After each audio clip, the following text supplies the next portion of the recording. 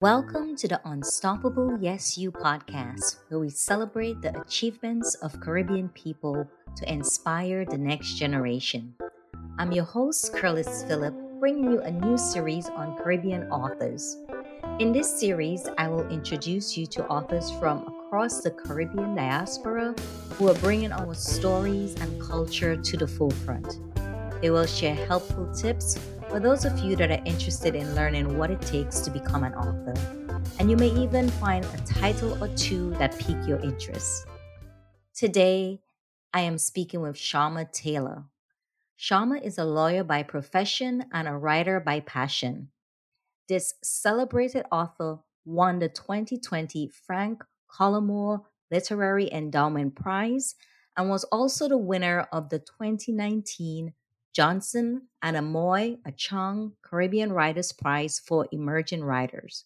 Sharma has also been shortlisted 4 times for the Commonwealth Short Story Prize.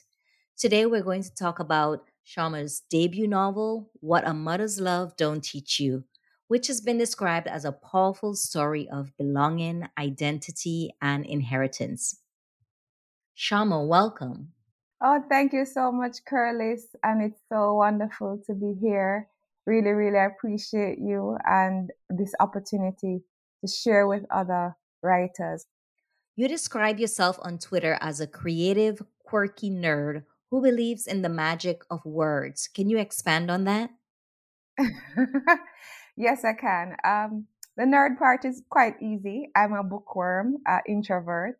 I was that kid in school who was a teacher's pet, little nerd, kind of awkward. If I'm walking with a glass of water, you can be sure it's going to drop at some point.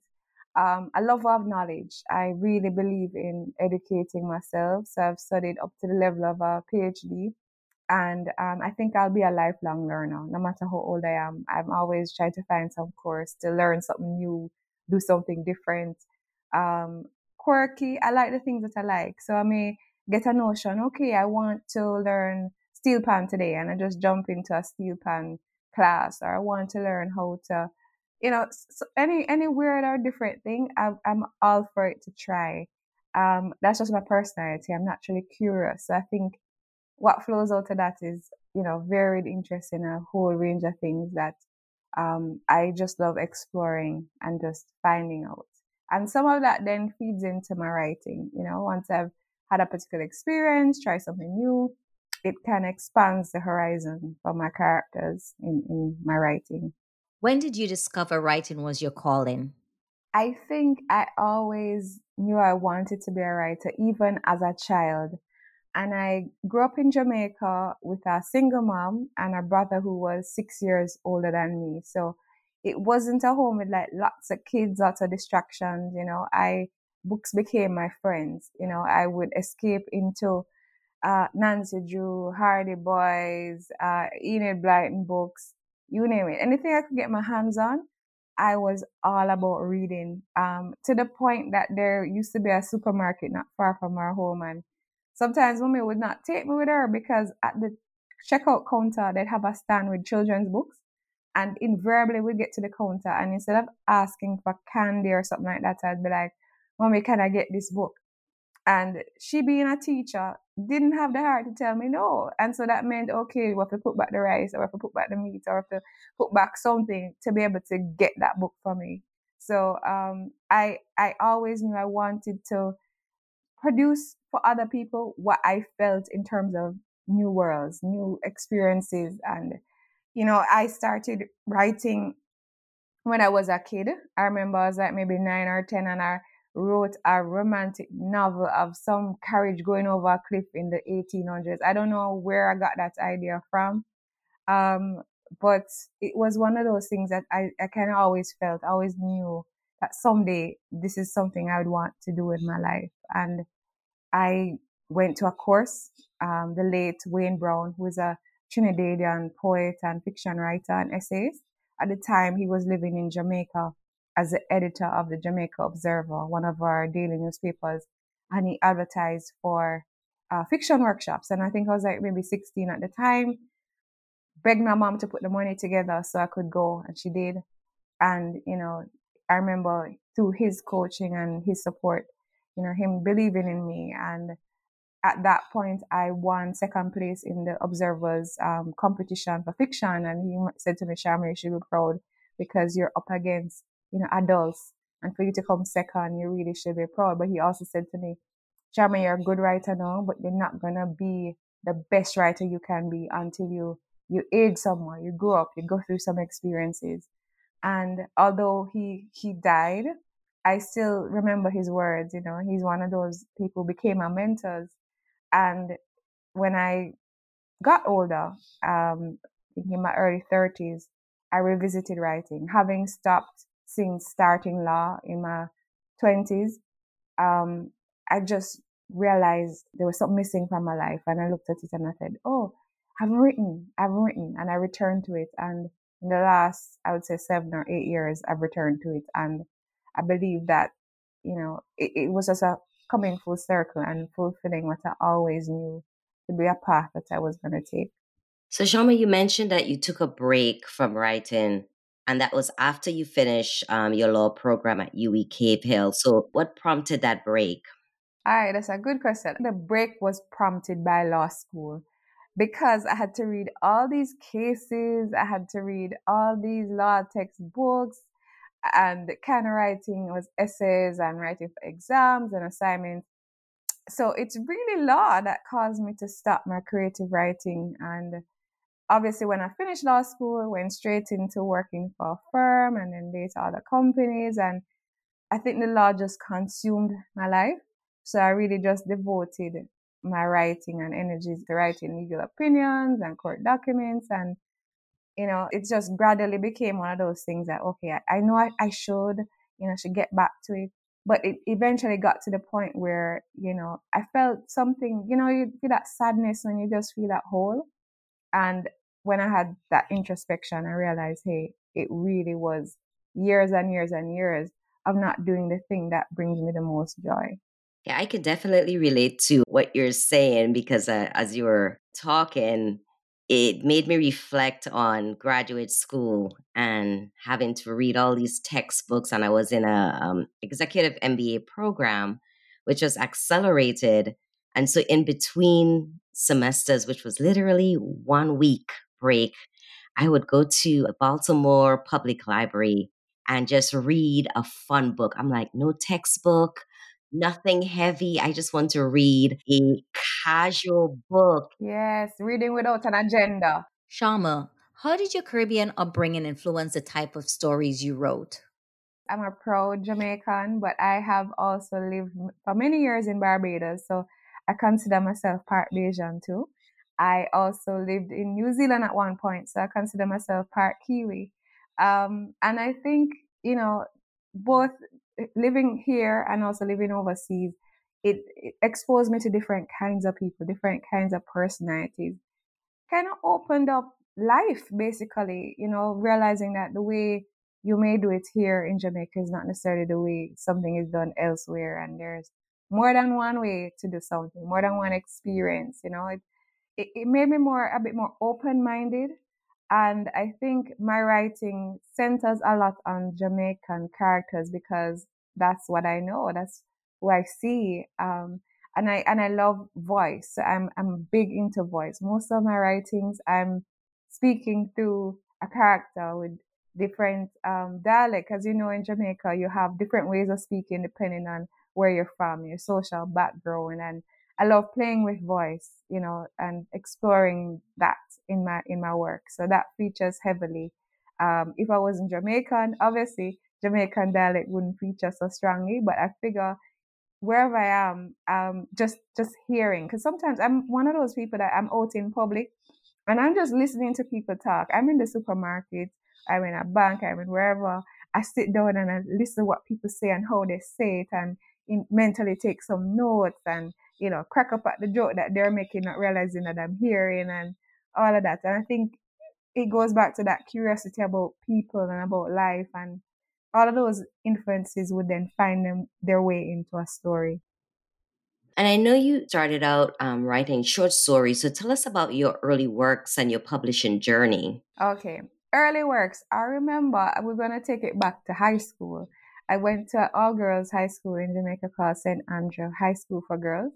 And I remember one day Miss Bala gave us an assignment to write a short story. I don't remember what I wrote. I don't remember what the story is about, but I remember coming in class one day late. I came in like maybe half an hour after the class had started, and I remember everybody looking at me, and I was like, gosh, I know I'm late, but I mean, I really didn't expect all these looks. And Miss Bala said, oh, you're right on time. I was just talking about your story. And then she proceeded to praise me in front of the whole class for that story. And the significance of that was up until that point, I'd never really felt that I was pretty good at anything in school. I went to a top high school. So where in primary school I was bright. In high school I was just average because there's so many brilliant girls there. I didn't stand out in anything except for the first time in writing in English. And that kind of does spark this belief in me that, man, you mean I could be good at something, I could stand out in something. And it gave me that sense of validation. And I remember also reading a story from a mom. I'll never forget, we're at home and she's around the back doing washing, and I'm like, Mommy, listen to this story. I was about a Rasta man on a bus, and I don't remember what happened, but people were ostracizing him, and I read it, and she's like, you wrote that? You wrote that? And she couldn't believe it as a teenager I wrote that story. And that also kind of let me realize, hey, I have something here. So I felt, for me, short stories were an accessible form of writing. I would never have thought that I would have a novel inside of me until I wrote a novel. Because for me, in 3,000 to 5,000 words, I'm done. However, coming to the journey of how I became published, 8 years ago, I moved to Barbados for a job. And while there, I reconnected with Professor Jane Bryce, who taught at University of the West Indies, the Cayville campus. I had met her about nearly over a decade before when I was an undergrad doing my law degree in Barbados for my second and third year. So all students are allowed to do another course from another faculty, and I chose her English class. And I remembered her, and I reconnected with her when I moved back there. And she said, Charmy, in the nick of time, I'm about to retire, but we have a course that's open to the public in creative writing. And I at the time I moved, I missed the deadline. So I waited a whole year and then went in. And that course to me and the writers I met on that course was a game changer, because even the story that was shortlisted for the very first time for the Commonwealth, which was in 2018, was a story, Son's birthday, that started as a course assignment for Professor Bryce. So I sent in the story and she gave me an A in the course, but she's like, okay, Sharma, so what happens next? I said, what do you mean what happens next? She's like, okay, in the story, you've told us about some characters, you've introduced some people, so we need to see what happens after this first scene. And that is what sparked for me the desire to, okay, let me see how I can develop it. And all this time, she also encouraged me to submit to journals. So I would submit to the Caribbean Writer and was published. PUI, which is the Cave Hill Journal, and was published, submitted to various places. And in the meantime, I also submitted to the Bocas Lit Fest. They have a prize for emerging writers. At the time, it was called the Johnson and Amoya Chung Writers Prize. And they basically asked you to send in a first chapter and an outline for a novel. So at that point, with Professor Bryce's encouragement, I sent in the short story and an outline of how I think it would develop. And on the basis of that, I won the prize for fiction. And that gave me a mentor in the form of Kai Miller. That gave me a trip to the UK for an Arvon course. So Arvon is a UK NGO that promotes writing and literature. So I spent a couple of weeks in Devon in a place called Tapley Barton with other writers writing and focusing on writing. And, so I'm saying all this to say that I think for any writer, the journey is not just really you. It's not a solo journey. There are people who along the way help you to get there. And in my case, many, many people helped me to get there. So by the time I was finished with the novel, I had all the support from, the writer friends I had made who gave me feedback, writing groups I was a part of. And so then I had something that I felt reasonably confident about when I started to submit to agents asking if they represent me. And I think through that, I got a publisher, and that's how the novel, What a Mother's Love Don't Teach You, published in July this year, came to be born. You mentioned that you had mentors along the way, you got additional training to help you hone your skills, and then you eventually landed a 2 book deal with Virago. So tell us about that and how you landed that deal. Okay. So we have to back up a little too before I even queried my agent. There is a UK NGO called Black Girl Writers, run by Abigail Jackson. I'd encourage every female writer to be part of that program. How it works is she pairs you with a mentor who you share your work with, and these are industry professionals, these are agents, these are publishers who give you feedback and basically advise you on your state of readiness to get your work out there. So I was paired with Emma Herdman, and when I shared my work with her, she's like, Sharma, you need to query. I said, really? I'm not sure if I'm there yet. I'm not sure if I'm ready. She said, yes. And she helped me to do my, what they call a query letter, which is basically writing to the agent to say why you think they should represent you. I sent it to maybe a 7 or 8. I didn't hear from about 3. Well, no, 3. One I didn't hear from because she was away, and then 2 felt it wasn't right for them. But then the others offered me representation. And how I came to even get that list is again through Emma. She said, Sharma, based on your personality, based on your work, based on agents I know, these are the agents I think would be a fit for you. So again, she helped me tremendously. So I knew exactly who to query.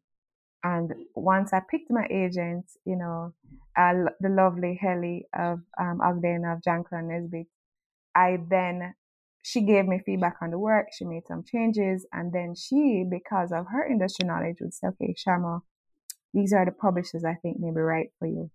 And so we submitted to publishers, again, like maybe 5 or 6 or so.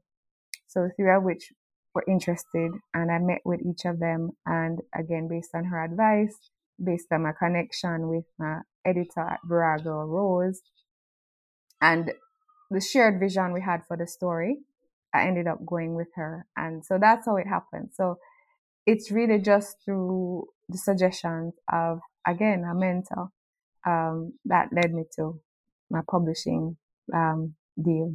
Can you tell us about What a Mother's Love Don't Teach You? Right. So that book, let's start at the beginning. So this book, which began as a short story, basically tells the story of a woman called Dinah. So it's set in 1980s Jamaica, deliberately, in the aftermath of the turbulent 70s and the whole ideological battle between Castro's communism and the American capitalism, and Jamaica sort of being caught in the middle. It's a story where Dinah, 18 years before, had given up her baby boy, who she named Son Son, to an American expat couple living in Jamaica. She was young, unplanned pregnancy, and they were childless and wanted a baby. So she arranged to let them adopt, on the understanding that they would still keep in touch. However, they moved away to America. She never heard from them, never saw her child. And 18 years after that, she's working with a different couple in Jamaica, and they have American friends who come down with their child, Apollo. And Dinah meets him, so the opening chapter is that short story where she meets that boy and she's convinced that this boy is her long lost son. And the rest of the novel explores how her belief sort of act as a match to the dynamite that then, cause all of their lives to be changed, as a result of that encounter and that their relationship. And he's also searching, being a black man, growing up largely in a very white privileged society, as his stepfather is white, and searching for who he is as a man, who his own identity. And the novel looks at his journey as well, through her love and through her support. So, Shama, was Dinah inspired by a real person? No, actually, how Dinah came to be, I was in my apartment in Barbados washing dishes, thinking about how am I going to write a story that is going to be the final piece for Professor Bryce's course? Like, I have no idea what I'm going to write. And then all of a sudden, I just hear this voice in my head saying, she woke up one morning feeling like she's underwater, that's too green. And I just left the plates in the sink and just took out my pen and just started to write on paper whatever the voice was saying. And I just wrote it all the way to the end. So for me, which people may find a little unusual, remember I said going back to quirky, I don't sit and plan what I'm going to write. I let the voice of the character kind of lead me on a journey. So if you were to stop me midway through and say, hey, what's going to happen next? Or how's the story going to end? I don't know. I'm just as much, going along with it to figure out what will happen as the reader is. It's only after I do the first draft, then I say, oh, this is what happened. And then, of course you edit, but I'm not one of those planner writers. I'm one that I really have to feel the character, have to hear the character, and I just write what I feel the character is saying. And sometimes I want to take a story in a certain direction, and character would say, "No, that's not what I do. No, that doesn't ring true." So my brother teases me that I hear voices in my head, but I just go with what I hear, and I just flow with that. I believe in a higher power, and I definitely know that my inspiration comes outside of myself. And, while this novel is about a mother's love for her son, it also pulls together different voices. So, I mean, you get a feel of Jamaica's ghetto, dance hall, the criminal underworld, and even corruption in terms of politics. So, why did you touch on all of these different topics? Well, I touched on it because that's how complicated Jamaica is. It's a society of incredible wealth and privilege for some people and incredible poverty for others. And then, of course, the middle class. And, Jamaica has traditionally had a very uh, fraught and fractured but tight relationship between politics and violence. The political parties in the 80s had gunmen or gangs aligned to them that would war against each other and would control communities called garrison communities, some of which are still existing today, where everybody knows in that community you vote for this party, you dare not vote for the other party. And you may have a member of parliament, but the person on the ground who runs things is the Deradan, who is involved whether in drugs, gun smuggling, and you don't cross that Deradan. So I wanted to write about that because that is a feature of Jamaican society. As much as we have the lovely beaches and the hotels and all of that, the beauty and the ugliness together make Jamaica the unique place that it is. Yeah, I mean, and that's what makes, these stories authentic is that you're pulling in the good, the bad, the ugly. What part of the novel did you have the hardest time writing? Pieces with Apollo, because Apollo is still trying to find himself. Who is he as a man? Who is he as a person? His own identity.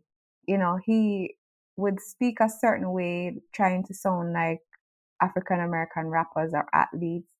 The whole Ebonics thing, and then in some contexts he's all perfect English, and he's in a sense a performer depending on who he's speaking with, and has a lot of blind spots about himself. So it was harder to write him as a character because I don't think that he knows himself as a person. And so as a writer, trying to pin that down was a little bit difficult. So he was definitely the hardest one to write. And Shama, what character did you relate to the most and why? It's hard to say. That's a good question, Curtis, but I don't think I related to anyone more than the other because it's like saying, in a way, which child is your favorite child? I think all of those characters, in some way, there's something I empathize with them about, but it's hard to pick one. It's hard to pick one. I can say I had a complicated relationship with British, who is the Eridan in the story, because he's utterly horrible, but also it's like you just can't take your eyes off him as a character. So he's done horrible things, but he's also a very compelling character. So I think he probably was the most fun to write. Yeah, and as I listened to your journey, it was definitely one of learning and growth. What did you learn when writing this novel? That I could write a novel, full stop. So um, I'm a short story writer, have always been. The challenge of a novel is something I'd never embarked on before. So didn't know I was capable of doing it. It kind of takes me back to when I did my PhD. It's like, you don't know that you can do a PhD until you do a PhD. There's a reason I think 50% of people who start a PhD program drop out, they don't finish it. It's sort of like you just have to keep pushing until it's at the end. And same with a novel. You keep pushing. My thesis supervisor used to say, you don't finish a thesis, you just stop writing. And same with a novel. There's always refinement that you could do, because even looking back on it now, there may be things I would have done differently. Um, but I stand by that book. I stand by those choices. I stand by the characters and the things that I wanted to do in it. So what I learned is trust yourself. You're capable of doing it, and it's important to have fun while writing. I know that a lot of writers listening, they take the job seriously as a writer, and you should. But I also believe that if you're not enjoying it, if you're not finding pleasure in the journey, then it's you have to really examine that, because readers would tell me they're reading the book and there are things that make them laugh out loud.